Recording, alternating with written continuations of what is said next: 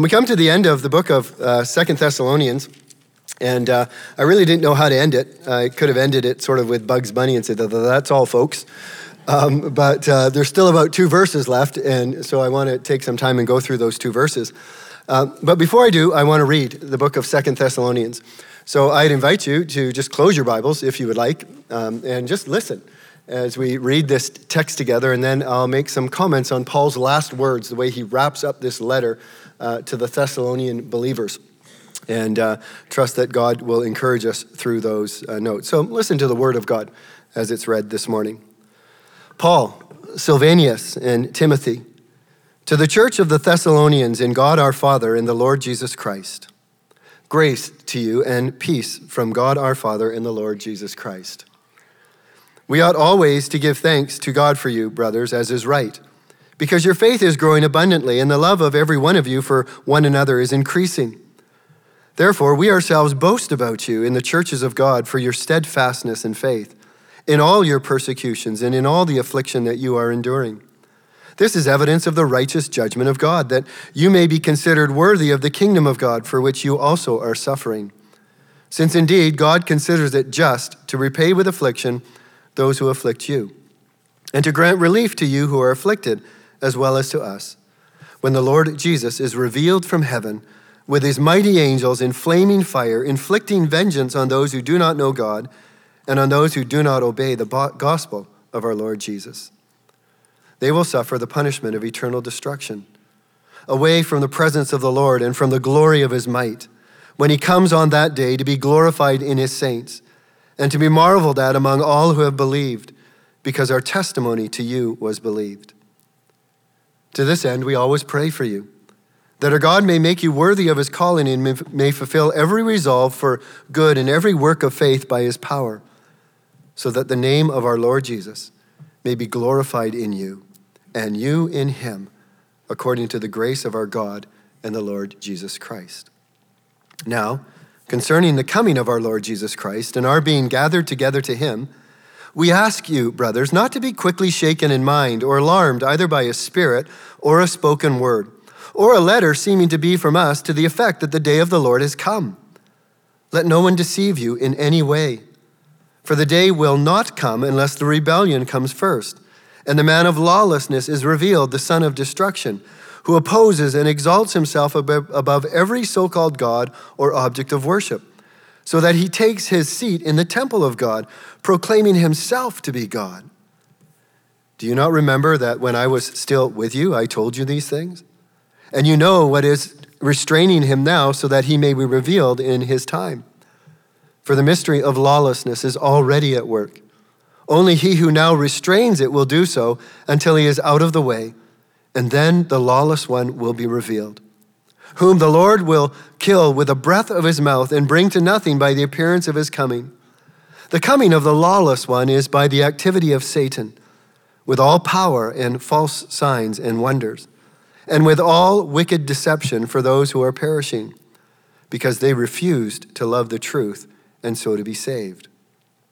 Therefore, God sends them a strong delusion, so that they may believe what is false, in order that they may all be condemned who did not believe the truth, but had pleasure in unrighteousness. But we ought always to give thanks to God for you, brothers, beloved by the Lord, because God chose you as the firstfruits to be saved, through sanctification by the Spirit and belief in truth. To this he called you through our gospel, so that you may obtain the glory of our Lord Jesus Christ. So then, brothers, stand firm and hold to the traditions that you were taught by us, either by our spoken word or by our letter. Now, may our Lord Jesus Christ himself and God our Father, who loved us and gave us eternal comfort and good hope through grace, comfort your hearts and establish them in every good work and word. Finally, brothers, pray for us, that the word of the Lord may speed ahead and be honored, as happened among you, and that we may be delivered from wicked and evil men, for not all have faith. But the Lord is faithful. He will establish you and guard you against the evil one. And we have confidence in the Lord about you, that you are doing and will do the things that we command. May the Lord direct your hearts to the love of God and the steadfastness of Christ. Now we command you, brothers, in the name of the Lord Jesus Christ, that you keep away from any brother who is walking in idleness and not in accord with the tradition that you received from us. For you yourselves know how you ought to imitate us, because we were not idle when we were with you, nor did we eat anyone's bread without paying for it. But with toil and labor, we worked night and day, that we might not be a burden to any of you. It was not because we do not have that right, but to give you in ourselves an example to imitate. For even when we were with you, we would give you this command: if anyone is not willing to work, let him not eat. For we hear that some among you walk in idleness, not busy at work, but busy bodies. Now such persons we command and encourage in the Lord Jesus Christ to do their work quietly and to earn their own living. As for you, brothers, do not grow weary in doing good. If anyone does not obey what we say in this letter, take note of that person and have nothing to do with him, that he may be ashamed. Do not regard him as an enemy, but warn him as a brother. Now, may the Lord of peace himself give you peace at all times and in every way. The Lord be with you all. I, Paul, write this greeting with my own hand. This is the sign of genuineness in every letter of mine. It is the way that I write. The grace of our Lord Jesus Christ be with you all. Father, we come before you today and are thankful for the word of God, the living, eternal, everlasting word of God. And I thank you for this letter, Father, which you sent through Paul to this young church in Thessalonica. A letter in many ways of encouragement, a letter in many ways that help them understand the context of their lives and help them understand the context of the world in which they lived in and help them understand that this world as we know it is coming to a conclusion. That reminded them of this great single event that we all look forward to, the appearing of Christ from heaven, the coming of the Lord, that day when we will all be gathered together with him. Father, that is going to be a great day. It is going to be a day when we see you face to face, and we who love you and we who know you will be like you because we will see you. But for others, it will be a terrifying day of judgment, a day in which they will be judged and sent into eternal destruction away from your presence. I can't even imagine that, Father. To be away from your presence and the power of your might. Father, as the midst of that time, as we wait for that day, though, there will be suffering, there will be affliction. There will be persecution. Lawlessness will increase. There will be tensions there will even be tensions within the family of God. We've experienced them here over the years, and there is the potential to experience them in the days to come. But Father, you give us a path in which to walk. You give us encouragement in which to sustain us. And most perfectly of all, you give us Christ. Christ, who is our peace. Christ, whose presence sustains us and guides us. Christ, whose grace instructs us. So help us, Father, as a people, to embrace your word, to obey its commands, and to revel in our Savior, Jesus Christ. We pray this in Jesus' name. Amen. These are Paul's last words, the last ones that I read to this particular church in Thessalonica. And they're amazing words. You wonder, what will keep a family together? What will keep a church together in the midst of persecution, in the midst of affliction, in the midst of deception, in the midst of growing and increasing lawlessness? What will keep a church together in the midst of all of that? Well, in a word, it's Christ. It's Christ. As we unite around Christ, as Christ is in us, as Christ is around us, as Christ is within us, we will be strong and we will be united. You notice in those last words that Paul writes to them, how Christ is the center of all three things that he says to them. He says, and now may the Lord of peace himself, the Lord, which is Christ, may the Lord of peace himself give you peace in every way and in all circumstances. May the Lord himself be with you. May you experience the presence of the Lord. And may the grace of the Lord be with you. There we have the peace of the Lord, the presence of the Lord, and the grace of the Lord, things that bind us together, things that tie us together. as a body of Christ, as individuals, as families in unique places in the world in which you live. It's Paul's way of saying Christ needs to be the center of your life. Christ needs to be the center of your family. Christ needs to be the center of your church. Do you know Christ as your Lord and Savior? Is this your first time maybe hearing that? Or have you been thinking about Christ and learning about Christ or investigating Christ? He makes it possible for you. He says, come to me, all you who are weary and heavy laden, and I will give you rest. The place to begin to experience the presence of Christ and the peace of Christ and the grace of Christ is to enter into a relationship with Christ. And it's an offer that he makes to any and all who would look to him and say, I can't do it on my own. I can do nothing in my own. I trust you alone, Christ. Christ needs to be the center of our life. But then he needs the center of our home. How is Christ the center of your home? Would it be true that we could say, and as you think about your home and as you sort of review your home, is Christ the center of your home? How is he the center of your home? What does it look like that Christ is the center of your home? And what about us as a church? How is Christ the center of our church? How is he seen to be the center of our church? Well, Paul describes it for us, and I just want to take some time to go through three things that we are told about the Lord, the center of our life and the center of our church. The very first thing that Paul says is the Lord of peace himself. I think it's just important and helpful to remind us that we don't have a Savior who sends us a substitute. We don't have a Savior who has a stand-in for him. It's Christ himself who is our peace. It's Christ himself who has dealt with the issues that destroy peace. It is Christ himself that has broken down every barrier that we face. It is Christ himself that is the reconciliation for us before the Father. It's useful and important that we remind ourselves that it is the person of Christ himself, God in flesh, that is the one that secures our peace.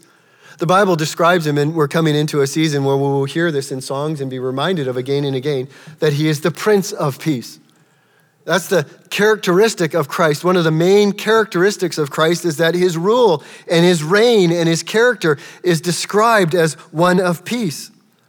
In fact, in Ephesians, Paul says of Christ that he is our peace. He himself is our peace. Christ is God's gift of peace to us. Peace comes to us in a person, and that person is Jesus Christ. I often think sometimes that peace with God is something almost unimaginable and unattainable. How is it that we, who are creatures, who have disobeyed God, who have rebelled against God, who have gone our own way, who are at enmity with God, who are hostile towards God, who are in a kingdom that is opposed to God, how is it that we ever come to be at peace with that God?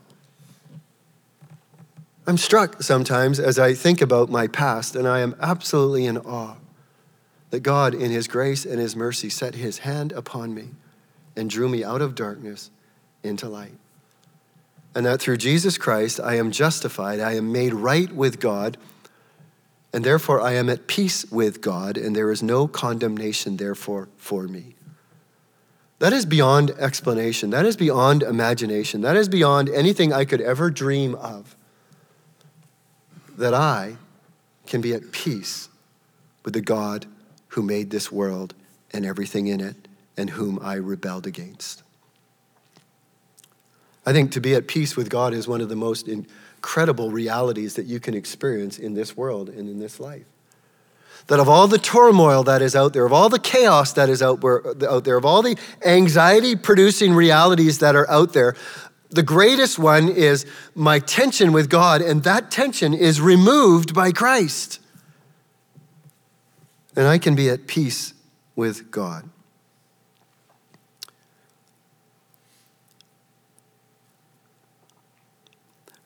I think maybe Paul has got in his mind the Aaronic blessing back in Numbers, which we say from time to time in our church.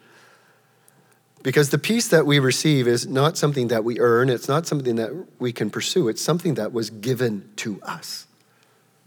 He says, and now may the Lord of peace himself, what? Give you peace. And so we can trace that theme through the Bible. Back in Numbers chapter 6, the Lord lift up his countenance upon you and what? Give you peace. Have you received the peace that God gives? Have you received the peace of salvation? Have you received the peace of truth, knowing that God is the king over all this world and that amidst all the chaos, God is reigning? Have you received the peace that only God can give to you in the context of your home or your relationships? In another place, we read Jesus as he's speaking to his disciples. Peace I leave with you, my peace I what? I give to you. Well, what is Christ giving them when he says, my peace I give to you? Well, it's certainly the truth that he lived by and the truth that he experienced, but it's also the example and the confidence that he had in his heavenly Father. And so as he was asleep in the bow of the boat, as the storm was tossing, fast asleep, he was at peace because he could trust his Father. Because he knew that his Father would not allow anything to happen to him before his time was up.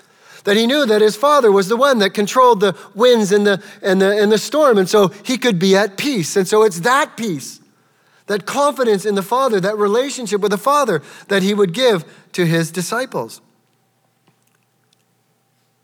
It was a relationship with God. It was an understanding of his Father that he could give to his disciples. And so Jesus Christ gives us and models for us a relationship with the Father which is characterized by peace. Have you learned from following Jesus of the peace that characterized his life and of the peace that he can give to you? Again, one of my favorite texts as we come into the Christmas season is found in one of the 4 hymns of Christmas. It says, because of God's tender mercy, the morning light from heaven, the dawn is about to break on us. That is Jesus Christ. And what does he do? To give light to those who are in darkness and in the shadow of death, and to guide your feet in the path of peace. Isn't that what we need? Don't we need, we go on holidays somewhere and we often hire a guide. And we hire a guide so they can take us to different spots of a particular place that we're at and highlight certain things for us. Some people hire guides to take them fishing. So hopefully they can catch a fish because the guides supposedly know where the fish are and know what to use to catch the fish. Well, here we have a guide in the path of peace. Peace in our relationships, peace with our spouse, peace with our children, peace amongst brothers and sisters in Christ. Christ is our guide to peace. He instructs us how to walk. He puts the signposts for us. He puts the boundaries of what leads to peace in front of us. He's the guide for, again, what makes for peace in your home, what makes for peace in your office, what makes for peace in our church. And notice, it's a comprehensive peace. He says there that, may the Lord himself give you peace. And notice what he says, in all times and in every circumstance. Do you believe that? Is that your experience right now? Are you characterized by peace in the midst of all the circumstances that you're facing? Are you characterized by walking in peace in the midst of tension in your home or tension amongst brothers and sisters in Christ? Do you believe that through Christ you can experience peace in every circumstance and in every way? It really drills down to, what do we believe about Christ? Do we believe this word? Do we believe that Christ is the Prince of Peace? Or is it just a concept in our head, but it has no real practical impact in my life? If we can't find our way to peace in any given circumstance, in any situation that we find ourselves in, then we don't believe that Christ is the Lord of peace. If you don't believe that you can come to peace in your relationship with your spouse, then you don't believe that Christ is the Lord of peace. If we don't believe that Christ can resolve any situation that we find ourselves in a church, and no matter how difficult and no matter how hard it is, then we don't believe that Christ is the Lord of peace. Paul says that he is the Lord of peace himself in every circumstance and in every way. Peace always, no matter what happens. Paul is reminding these believers in a world that's out of control, in a world where they're facing conflicts among themselves as Christians, in a world where they're worried about deception and about false teachers. He's reminding them that there is a path of peace, that there is a person of peace, and that person of peace gives peace to us in every circumstance and in every way. And how does that work? Have you thought that through? How does that work? One of the ways that we experience the peace of Christ is because we work at it. One of the verses that I think of in relation to this is Colossians 3:15. Let the peace that comes from Christ rule your heart. What rules your heart? Is it bitterness? Is it envy? Is it anxiety? Is it fear? Is it worry? Something rules your heart. And if it's anything other than peace, we will be characterized by discord and by fear and by anxiety and worry. And so Paul says, let the peace of Christ rule your heart. Let the path of peace constrain your heart. Let the path of peace, or let the peace of Christ determine how you respond, how you will react, how you will deal with the situation and the circumstances that are causing you unrest. Or we can turn to Philippians 4:7. And the peace of God, which surpasses every thought, will guard your heart. That's amazing. You know, I think of my heart, the center of who I am, all that I think about, all that I feel, all that I understand, me, Paul.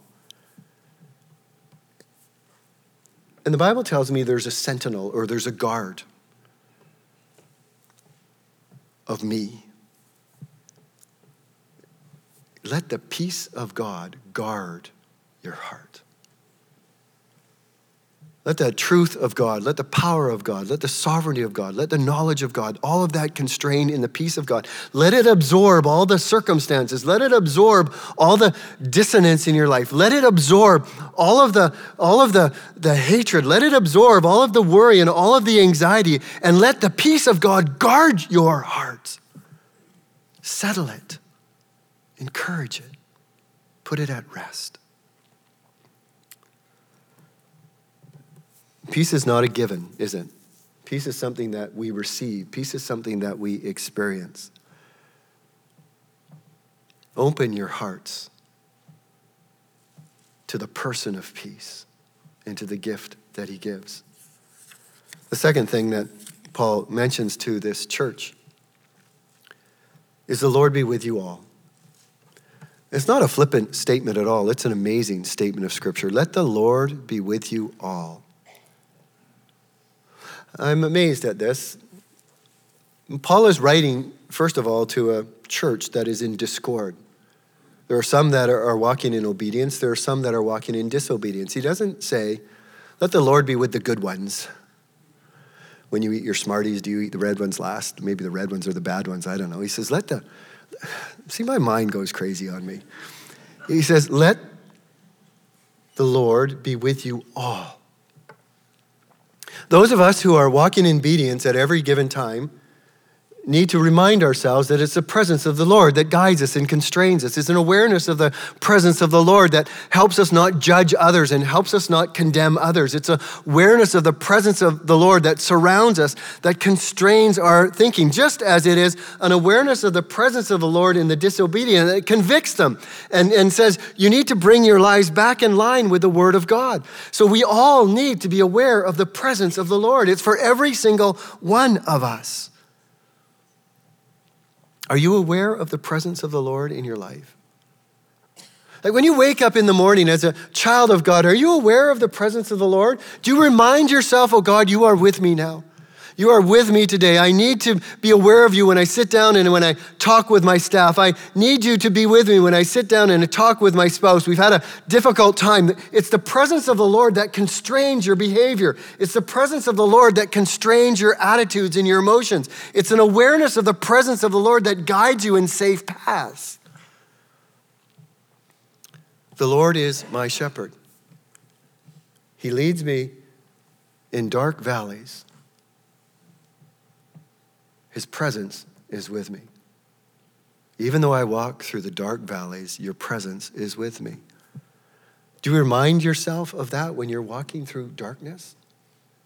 When you find that everybody else has left you, everybody else has abandoned you, or the circumstances you can't share with anybody, but you know you're in darkness, are you aware of the presence of the Lord?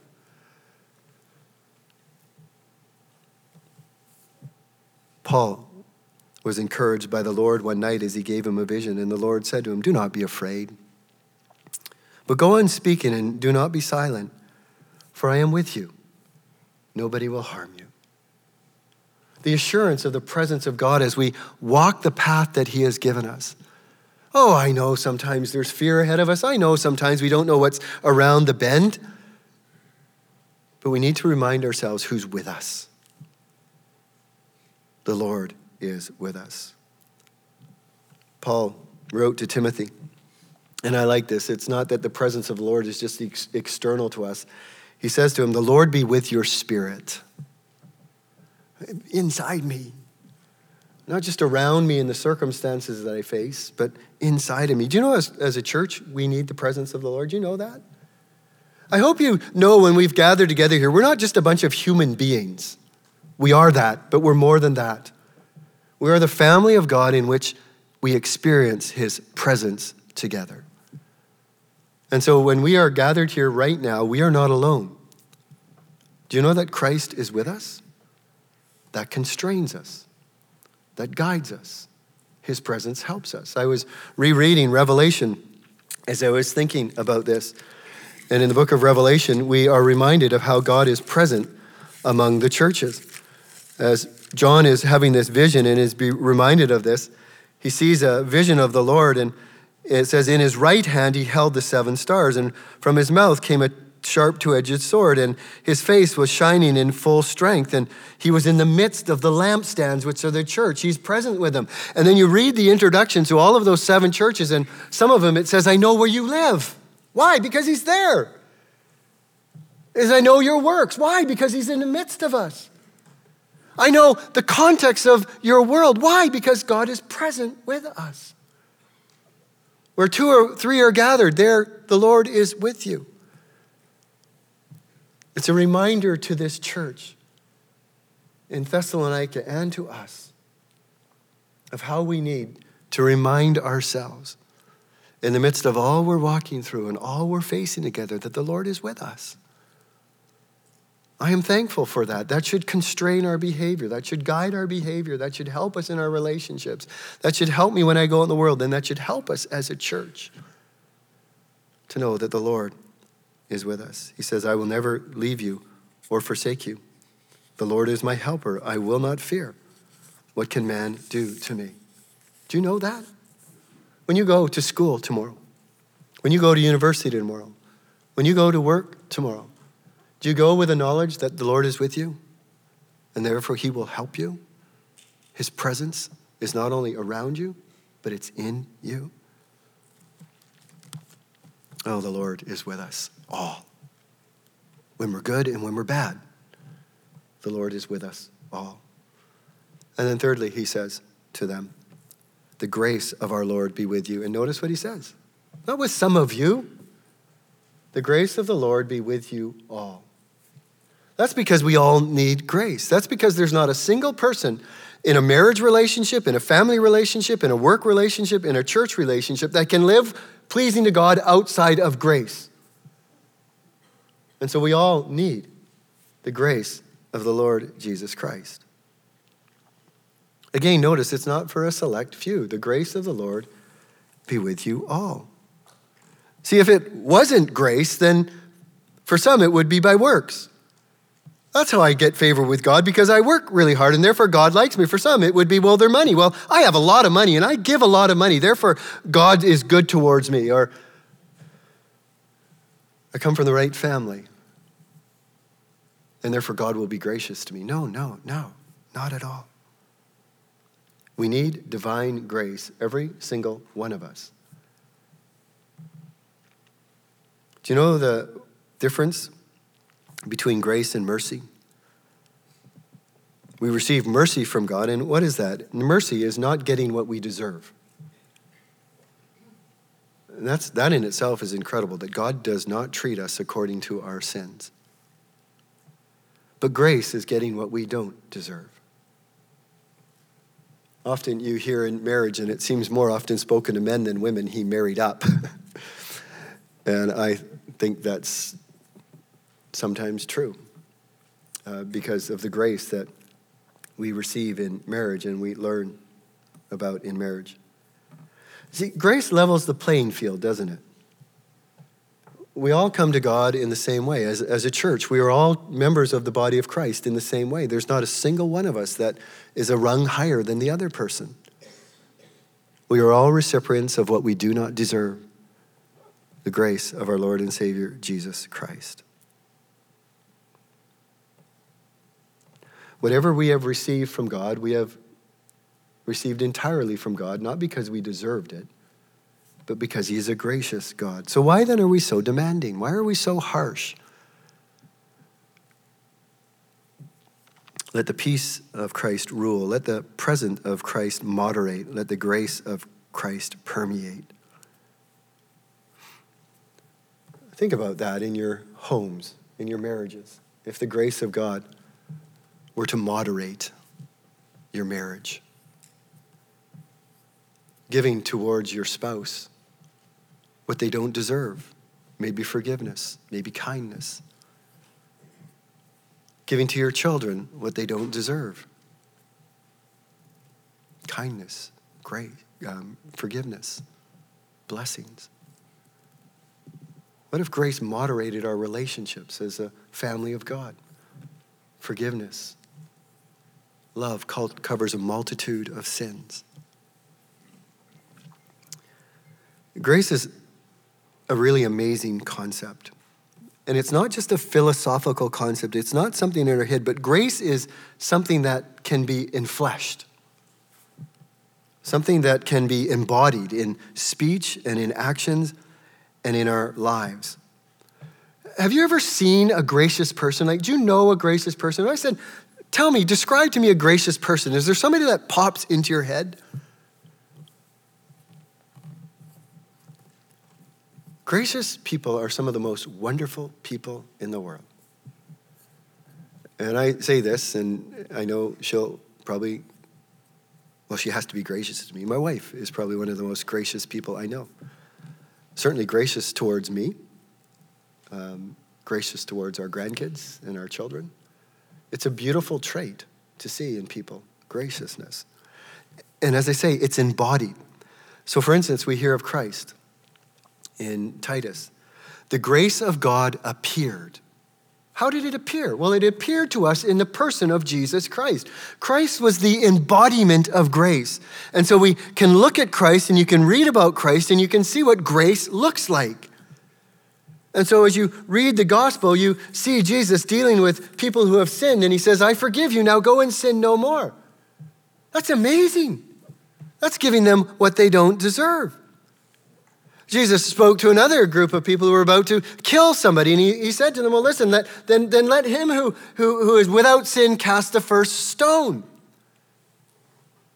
That was both gracious to them and gracious to the person they were going to stone. When Jesus is speaking about grace and people are mocking him, saying, you have no power to forgive sins. Who are you to forgive sins? And he says to a man who is crippled, he says, just so that you know that I have the power to forgive sins, pick up your mat, walk, and go home. And the man jumped up. He hadn't walked, and he walked home. The gift of grace to that man. We hear about the grace and compassion of Jesus to the crowds that he dealt with on a regular basis. As John describes, this is the Word, which is Jesus, became flesh and dwelt among us. We have seen his glory. We have seen with our eyes his glory as of the only Son from the Father, full of grace. May that be more and more true of us. In our marriages, in our homes, and in our workplaces, and here in Parksville Fellowship Baptist Church. May we be full of grace towards one another. Hebrews talks about a throne of grace. I am so thankful that for the believer, God's throne is a throne of grace. Isn't that wonderful that when we go before God, we don't have to beg and plead and say, okay, God, well, I've done this, this, and this for you. And well, if you do that for me, I'll do this, this, and this. It's a throne of grace. It's a throne where the undeserving go and receive wonderful gifts and the lavish outpouring of God's blessing upon them. We ought never to go to that throne thinking, oh, he's going to whack me this time. Or, oh, man, he's got this list against me, and the list is really out of balance this time. No, it's we go before the throne of grace. We go before the one who rules with such beauty and wonder that he so often is characterized. He's always characterized by giving us what we don't deserve.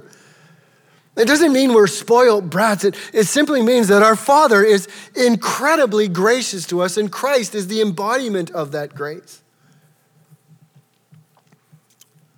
And we're to model grace. We, you and I. It says in Peter, as he wraps up his letter, he says, but grow in grace. That's a beautiful thing to grow in, isn't it? Grow in bitterness. Grow in unforgiveness. Grow in anger. No, none of that. Those are destructive to relationships. They're destructive to a church. He says, grow in grace and the knowledge of Christ. And what is Christ? He's peace. It's his presence. It's the example of grace. Do you see how the Lord Jesus Christ then, if you make him the center of your life, can impact your life, your marriage, your home, and our church? It's actually a beautiful picture here. Learn from the Lord's grace. Be gracious to others who you don't like. Be gracious to those who have sinned against you. Be gracious towards those who think differently than you. Consider how Christ has extended his grace to you, and now extend that grace to others. Aren't we all in need of grace? Don't you just once in a while, when you've done something wrong and somebody doesn't treat you as you deserve, but they treat you with kindness and love? Isn't that just like a breath of fresh air? And wow, why? I just wanted to be gracious.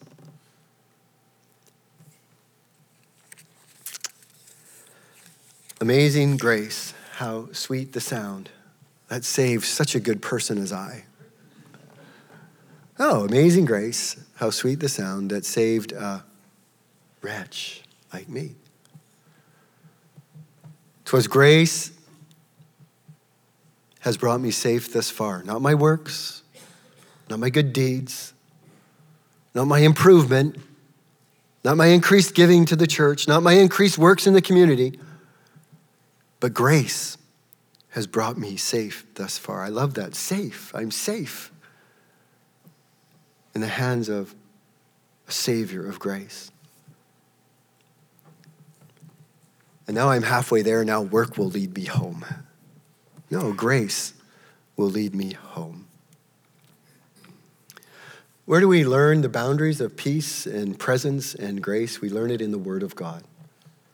This is why I think the verse 4, I believe it is, or maybe it's even earlier than that. Verse 1 of chapter 3, he says, pray for us. And what does he ask prayer for? He says that the word of God may run ahead and be honored. That's what we should pray for our families, for our marriages, for our church. That it's the grace of God that would infiltrate. The grace of God would run ahead in our lives. That it's the word of God that teaches us the pathway to peace. It's the word of God that helps us understand the presence of Christ. It's the word of God that teaches us about grace. He says, I pray for us that the word of God may speed ahead and what? Be honored. That means obeyed. That means practiced. And so it's as the word of God speeds ahead in our homes and in our church, and as it is honored, that we experience the peace that Christ gives, the presence that Christ brings, and the grace that Christ models. May God help us as we think through these things, to think often about them and to be characterize them. And when we face situations in every given day, say, Father, thank you for Christ. Thank you for his characterization of peace. Would you give me peace through Christ in every circumstance, at all times? Father, I don't know what this day holds, but I know that I can't face this day without an awareness of the presence of Christ. Father, I've got to have this conversation. Would Christ constrain that conversation? Father, I have a tendency to be bitter and angry. Help me learn from the grace that Christ gives to all. This is how we stand as children of God in the light of the return of Christ. We stand in the peace that Christ gives. We stand in the presence that Christ gives. And we stand in the grace that Christ gives. Father, we thank you for your word. I thank you for ways in which your word spoken to a little congregation some 2,000 years ago has relevance for this congregation today. The word of God is profitable for all these teachings, for correction, for rebuke, for training in righteousness. Thank you for this word this morning. In Jesus' name we pray. Amen.